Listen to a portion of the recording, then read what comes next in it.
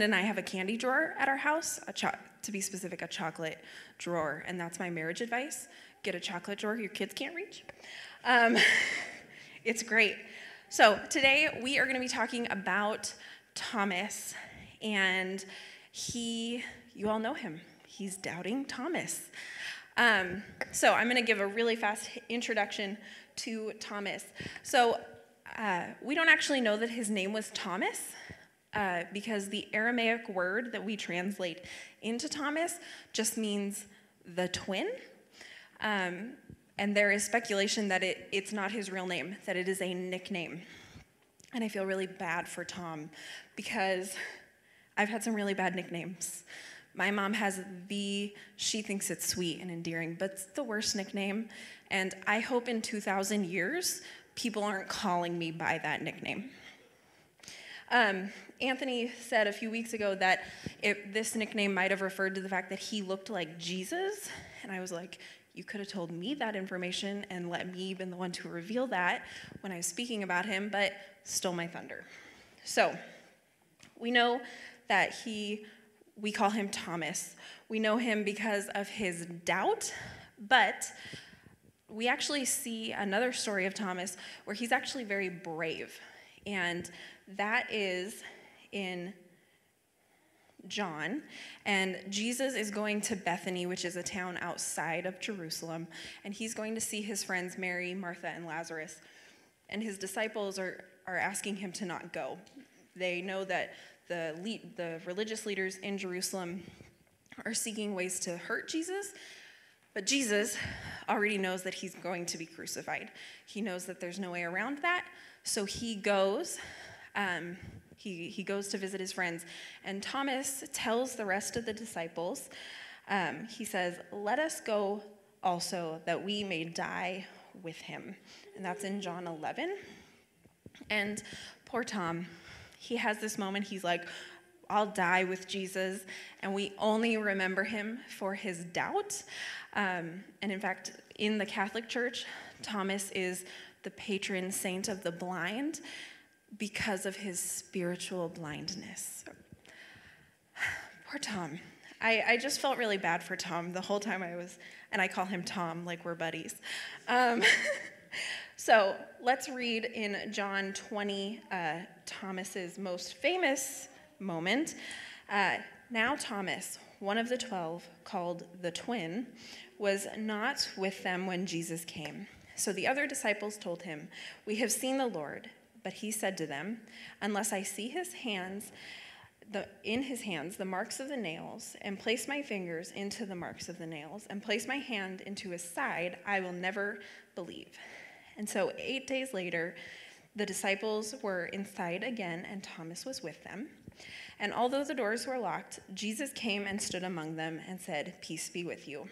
And then he said to Thomas, "Put your finger here and see my hands. Put out your hand and place it in my side. Do not disbelieve, but believe." And Thomas answered, "My Lord and my God." And Jesus said to him, "Have you believed because you have seen me? Blessed are those who have not seen and yet believed." And so one thing I find very interesting is it doesn't say that Thomas actually needed to touch Jesus' wounds. And that's good because it's really gross. And we all have that one friend who wants to poke and squeeze wounds. Ladina. I asked Ladina before I called her out on stage about that weird thing that she does. She said it was okay. So I think it's really gross. I don't want to touch wounds. There's a video. It was really popular 5 years ago, and it showed Jesus with these holes in his hand, and just thinking about it makes me want to vomit, and I really hope that Jesus' wounds are healed over when we get to heaven, because that's really gross. I'm sorry, it freaks me out that Thomas was like, "I need to touch the wounds." Gross, Tom. Don't be a weirdo. Okay, sorry, totally off track. Okay, but what is actually interesting about that is that Jesus does not rebuke Thomas. He doesn't come and he doesn't say, "Tom, you really suck because you didn't believe." And let's remember that the other disciples, they didn't believe either. And in fact, when Mary Magdalene goes and tells them that she's seen Jesus, Jesus has been raised, the other disciples don't believe her. And it actually says that they didn't understand that Jesus would be raised. So Tom is not the only one to doubt. They all doubted. And when Jesus first shows up to them, they're hiding. And they're probably doubting how they spent the last 3 years of their life. They're probably doubting, like, I shouldn't have left my family business. That's 3 years of work that I'm never going to get back. Or I've cut all my business connections with Rome. I can't go back to being a tax collector. What am I going to do? And they all doubted. Thomas is just the example that is very verbal. I'm not going to believe unless I see it myself. And so Jesus appears to them. He appears to Thomas. He hangs out for a few more days, and then he ascends into heaven. And then we have Pentecost. And we know that during Pentecost, the Holy Spirit fell. He filled the disciples, and really that kick-started the mission and the vision that Jesus had, go into all the nations and make disciples. So, we know a lot about Thomas from something called the Acts of Thomas. And this is a book that was written, and the sources that I read, they said that the stories are true, but they're kind of exaggerated. So I'm going to read an excerpt from this book, and some of it is interesting. So according to the Acts of Thomas, the apostles divided up the world for their missionary labors, and India fell to Thomas. However, Thomas claimed he was not healthy enough and that a Hebrew could not teach Indians. Even a vision of Christ could not change his mind. And then, that's not what I wanted. Christ then appeared to a merchant and sold Thomas to him as a slave for his master, a king who ruled over a part of India. And then one story suggests that Thomas offered to build a palace for the Indian king that would last forever. The king gave him money, which Thomas then gave to the poor. And when asked to show his progress, St. Thomas explained that the palace he was building was in heaven and not on earth. And ultimately, after giving into God's will, Thomas was freed from slavery. He planted seeds for the new church, forming many parishes and building many churches along the way. And so it's believed that Thomas started about 7 churches in India. And of course, that wasn't like he came into town and built a building like this, but he went into communities and preached the gospel, and then that area formed a church. So 7 churches in India and modern-day Pakistan, and there are actually 3 church communities today that attribute their founding to Thomas. And there are an estimated 4 million Christians in India that are Christians because of those 7 churches that Thomas planted. And that was in 52 AD. So 1,696 years ago, Thomas went to India, and now today there are an estimated 4 million believers just because of him. So,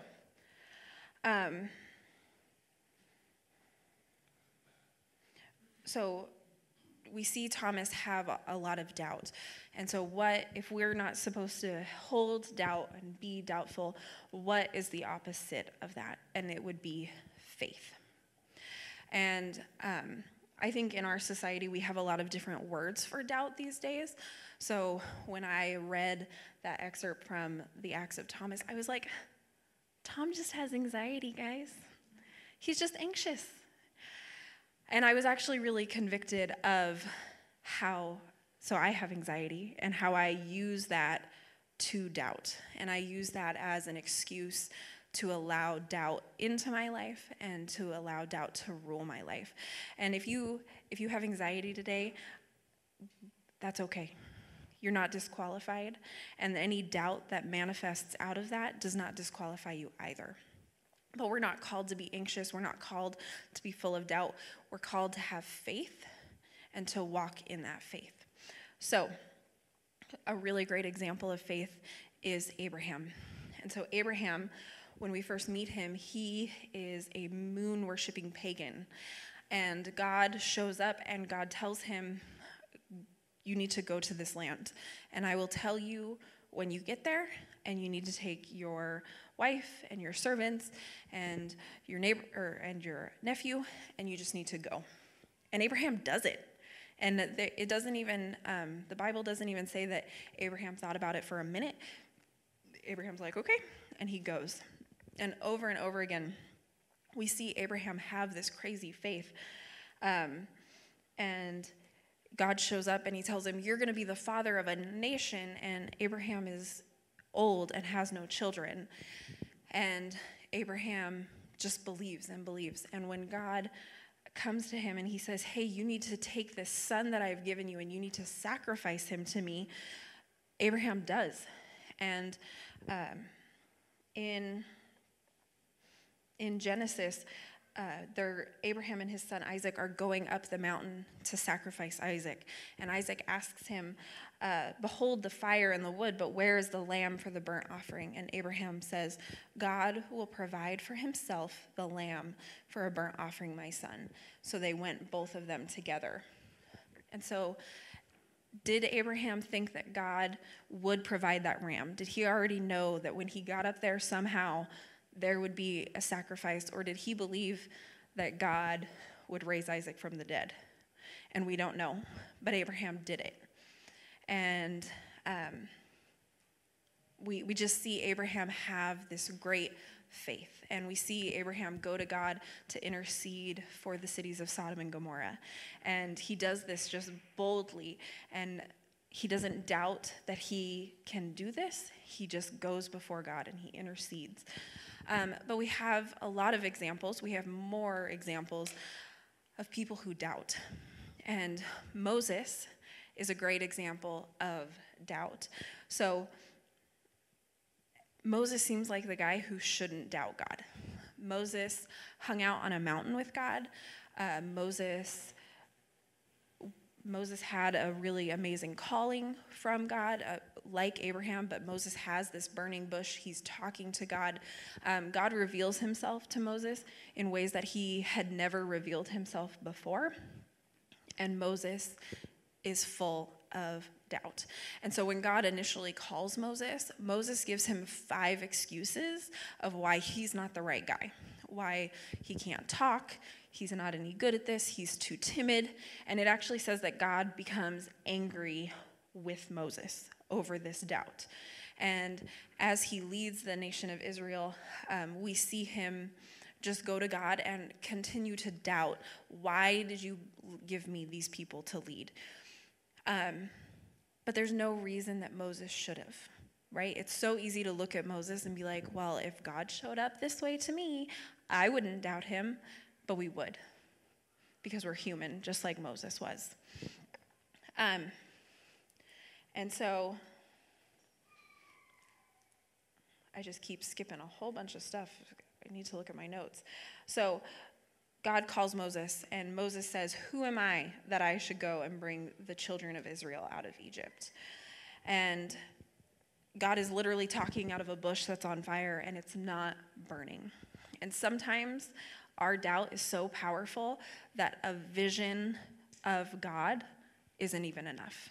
And Thomas actually says that. He says that not even a vision will change my mind. I am not going to India.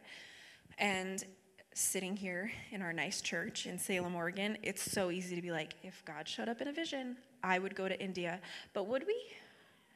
Would we? I mean, honestly, I wouldn't. India is too hot. There is not enough AC. I wouldn't go. And I would find ways to doubt the calling. And I think a lot of us doubt our calling because it's too hard or because we don't feel like we're good enough to do that. And honestly, when God calls me to do stuff, I complain a lot. I complain to him. I complain to other people. I complain to myself in my car. And that that's just because I don't trust sometimes. I just doubt. And then that makes me feel worse. And I'm like, well, why would you want me? Because I'm full of doubt. But in Hebrews 11, it talks about all of these great leaders in our faith. And so I went through it this week. And God, he brings up 16 people or people groups. And in 6 of these stories, we see these people not have a lot of faith. And so it first talks about Abraham, who does have amazing faith, but then it talks about Sarah. And Sarah, again, God is standing in her backyard saying, this time next year, your wife will have a baby. And Sarah laughs and is like, I'm an old woman, he's an old man, we're not having a baby. Nice joke, God. And then Moses, full of doubt, doubts his calling continually as he leads the nation. And then the Israelites are listed as they have this great faith, and that's what gets them through the Red Sea and into the Promised Land. But it seems like every other story about them is, Moses, did God lead us out here to die? Like, were there not enough graves in Egypt? And then when they get to the Promised Land and they see it's going to be kind of hard, they're like, no, we can't do that. This is not, God obviously hates us. And I know my husband and I, we talk all the time about how dumb Israel is, but I'm that dumb. Like, I really am. And so then it talks about Gideon, and Gideon also goes back and forth with the angel about he's not the one to lead Israel into this battle. And then God provides just this amazing victory, and then Gideon builds an idol and begins, his whole clan turns to this idol after God has just delivered them from another nation through Israel. Barak, he is a military leader, and the prophetess Deborah comes to him and she tells him, God is going to give you this victory. And he says, I will not go into battle unless you come with me. And she says, I will come with you, but God will give the victory to another person. And a woman just living her life is actually what wins that battle. And then Samson, I don't even have enough time to talk about Samson. Samson is off the rails. It seems like he has no faith. I couldn't really find anything specifically of doubt. There was just a lot there. But then there is this story of Jephthah. And Jephthah is called to, again, lead the Israelites in battle against another nation. And he starts bartering with God. God, if you give me this battle, I will sacrifice the first thing I see when I get home. Or I will give you the first thing I see when I get home. And so he wins the battle, and his daughter comes out. And we don't actually, the Bible doesn't tell us if he sacrificed his daughter or what happened there. But bartering with God is a sign of doubt. You don't barter with God because you have enormous faith. All of these people doubted, but they're listed as heroes of our faith. They're listed as faithful people, and that is because doubt does not disqualify us. Each week, Anthony has talked about how God, he doesn't give the whole picture. So we don't know how he called Thomas, but we can guarantee that he didn't sit Thomas down with a little PowerPoint of, okay, so here's the 3-year plan, and then here's the 50-year plan, and then here's the 1,696-year plan. He doesn't do that. He just says, follow me.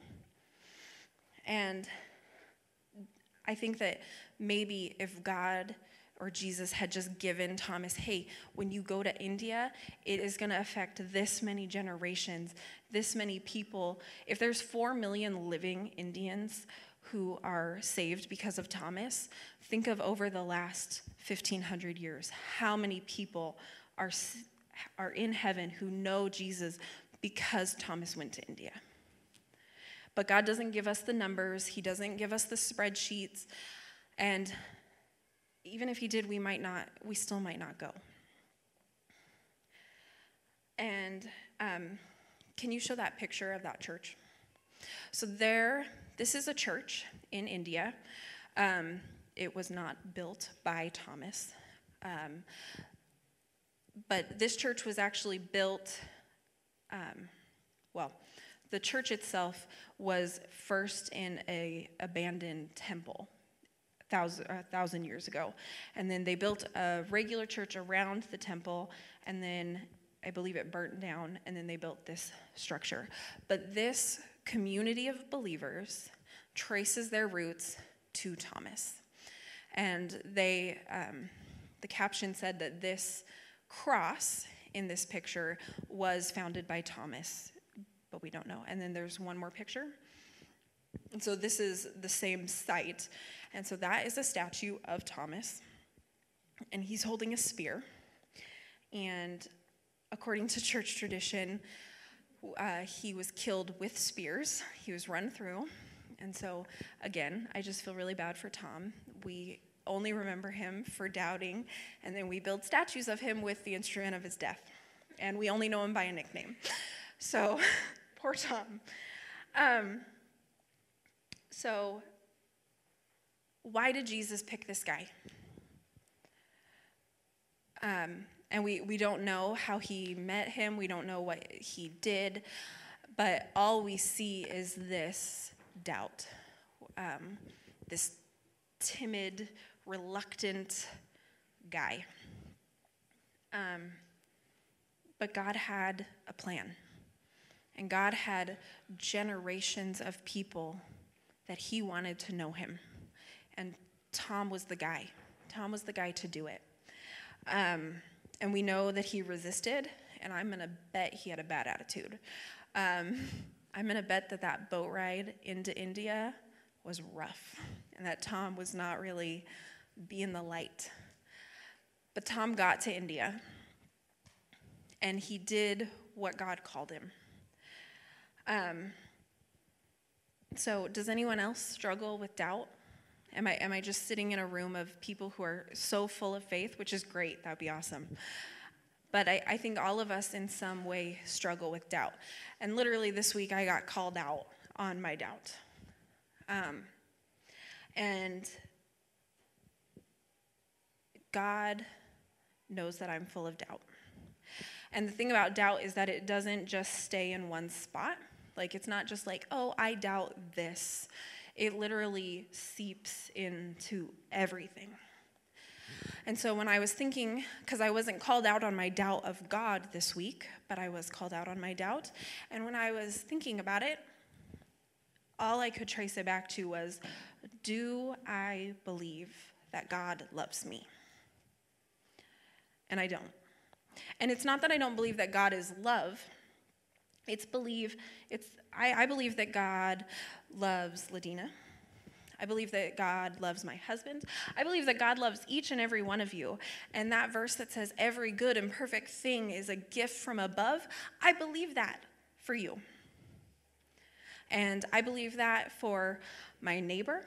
And I believe that for the really shy grocery clerk that I want to be friends with. But I don't internalize that belief for me. And that every good and perfect thing is something that I have to work for. But here's the thing, when I work for it, I never get it. And in fact, I push it away when I work for it. No, I don't. It's not a gift. It's a wage. But it's a wage that I will never get on my own. And this last week, I was anxious and doubtful and a raging ball of insecurity. And at the end of the week, instead of just collapsing into God's arms and saying like, oh my gosh, I need you, I was like, I suck, and why would God choose me to preach about doubt?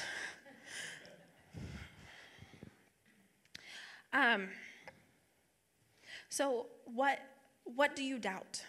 And maybe you're like me and you don't consciously doubt God. Maybe you doubt relationships. Maybe you doubt your ability to do your job. Maybe you doubt your calling. Or maybe God is asking you to do something hard and you are doubting it.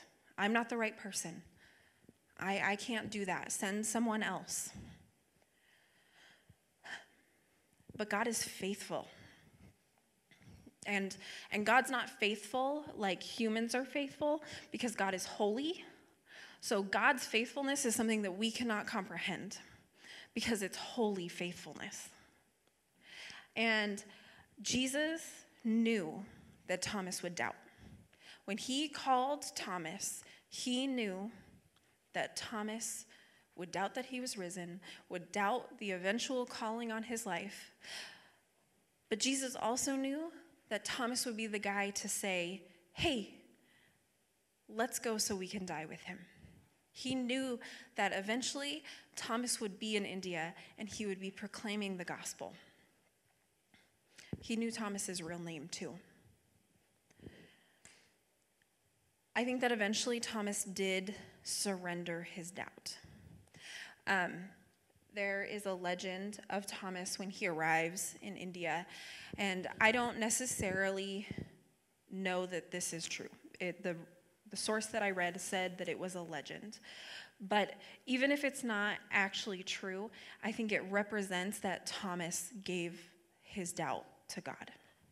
So it says that Thomas arrives in India at that site. Can you put the picture with the statue? It says that he arrives in this site, and he sees the Hindu Brahmins, and they're not sacrificing, but they're worshiping their god. And what they're doing is they're taking the water in their hands, and they're throwing it up to a sun god. And the water, because of gravity, is falling back down. And in a scene that is reminiscent of Elijah challenging the Baal priests, he says, your God is not accepting your sacrifice, and that's why the water keeps falling down. But my God, if I throw this water up, it will not come back down to the ground. And so the legend says that he picks up the water and he throws it up. And the legend says that the water suspended in the air, that it didn't fall back down. And I don't know if that's true. I don't even think it's important if it's true. I think that at some point, Thomas got to India, and he was bold, and he was faithful, and he knew that God was going to do the heavy lifting. Because that's where doubt comes from, is we know what we can do. I know I can't throw water in the air and have it suspend, but it's not about what I can do. It's about what God can do. And the disciples knew that they couldn't raise Jesus' body from the dead, so they didn't believe it could happen. But God could raise Jesus' body from the dead. It was never about what the disciples could do. If the worship team wants to come back on. And so Thomas joins this list of these people in Hebrews 11, this great cloud of witnesses who are cheering us on. But so many of those people were filled with doubt. And there's one key piece to Thomas's story, is that eventually Thomas went to India. And like I said, I don't think that boat ride to India was fun. I think that Thomas probably wrestled with God. I don't want to do this. A Hebrew cannot teach Indians. But he still went. And the only way that we can walk in faith is to walk. The proverb that tells us your word is a lamp unto my feet, it doesn't say it's a giant spotlight. It's a lamp. Lamps only illuminate a little bit. We don't get to know, but we're called to go. We're called to walk. And Jesus doesn't berate Thomas. What he says, I gotta go back. He says, you have believed because you have seen me, but blessed are those who have not seen and have yet believed. That's you. That's me. We haven't seen Jesus. And if you have, I want to hear that story. Jesus has not showed up in a locked room.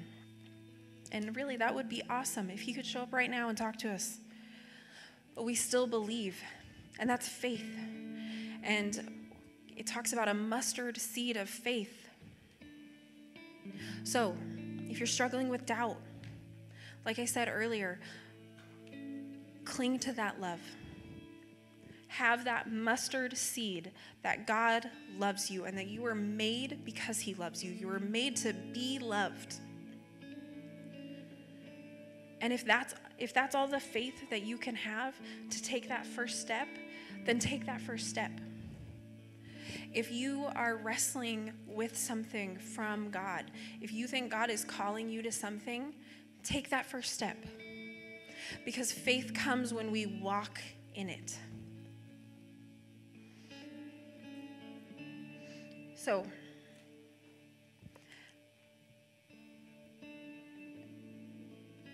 doubt does not disqualify you. And God loves you. So just take that step. Lord, thank you. Lord, thank you that you chose imperfect people and that you never disqualified them. And in fact, Lord, you sent us the Holy Spirit, our helper, to actually empower us to do what you call us to do. And Lord God, I just ask that as we go into this week and as doubts, as anxieties arise, Lord, that we would cling to your love. And that love would push us into faith. And Lord God, I ask for people who are struggling, who are wrestling against decisions or callings or identities, Lord God, that their minds would be cleared and that they would have the faith to take the first step and the next step. And Lord God, we love you. In your name, amen.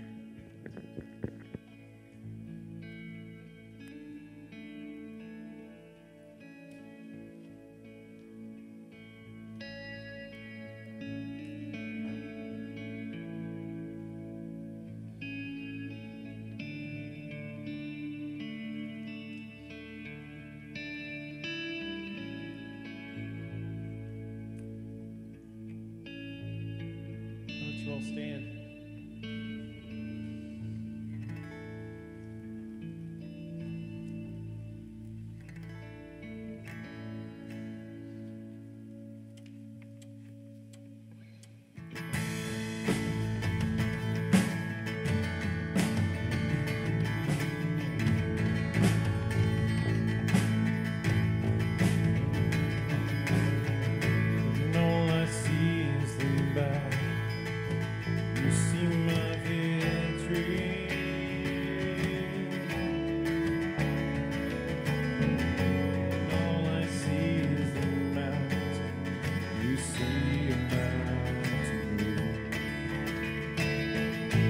As I walk through the shadows, your love surrounds me.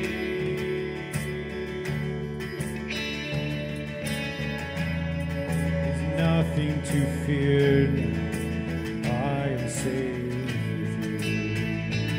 So when I fight, I'll fight on my knees with my hands lifted high. Oh God, the battle belongs to you, and every fear I lay at your feet. I sing through the night. Oh God, the battle belongs to you.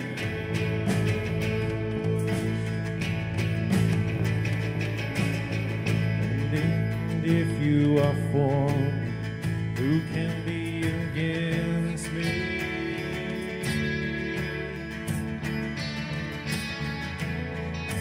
Jesus, there's nothing impossible for you. When all I see, all the ashes, don't see the ashes. You see the beauty.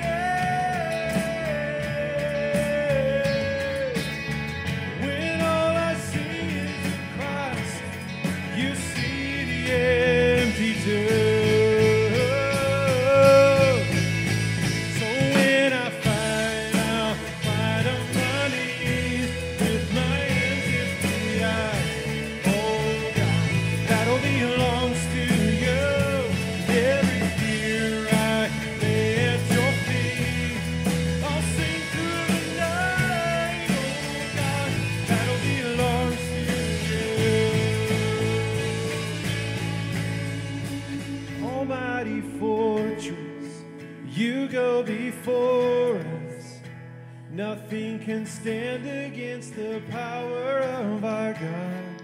You shine in the shadows. You win every battle. Nothing can stand against the power of our God. Sing it out again. Almighty fortress, you go before us. Nothing can stand against the power of our God.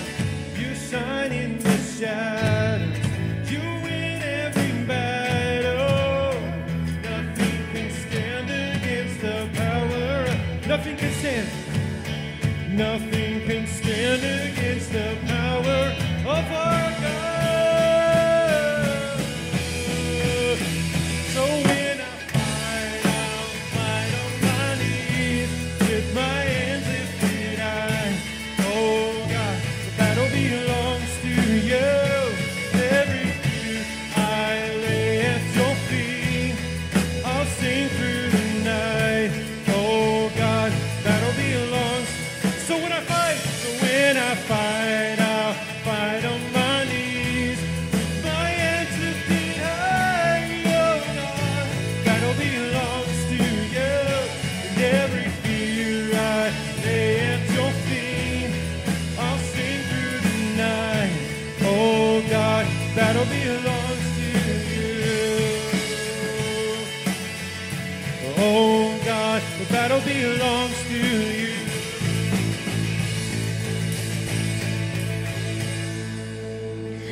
Awesome. That was an amazing message that God gave to Paula. And I just want to encourage you guys as we leave here, let's face those doubts. Let's walk through those hard times so that we can even grow closer to God. You guys have a great week. We'll see you next weekend.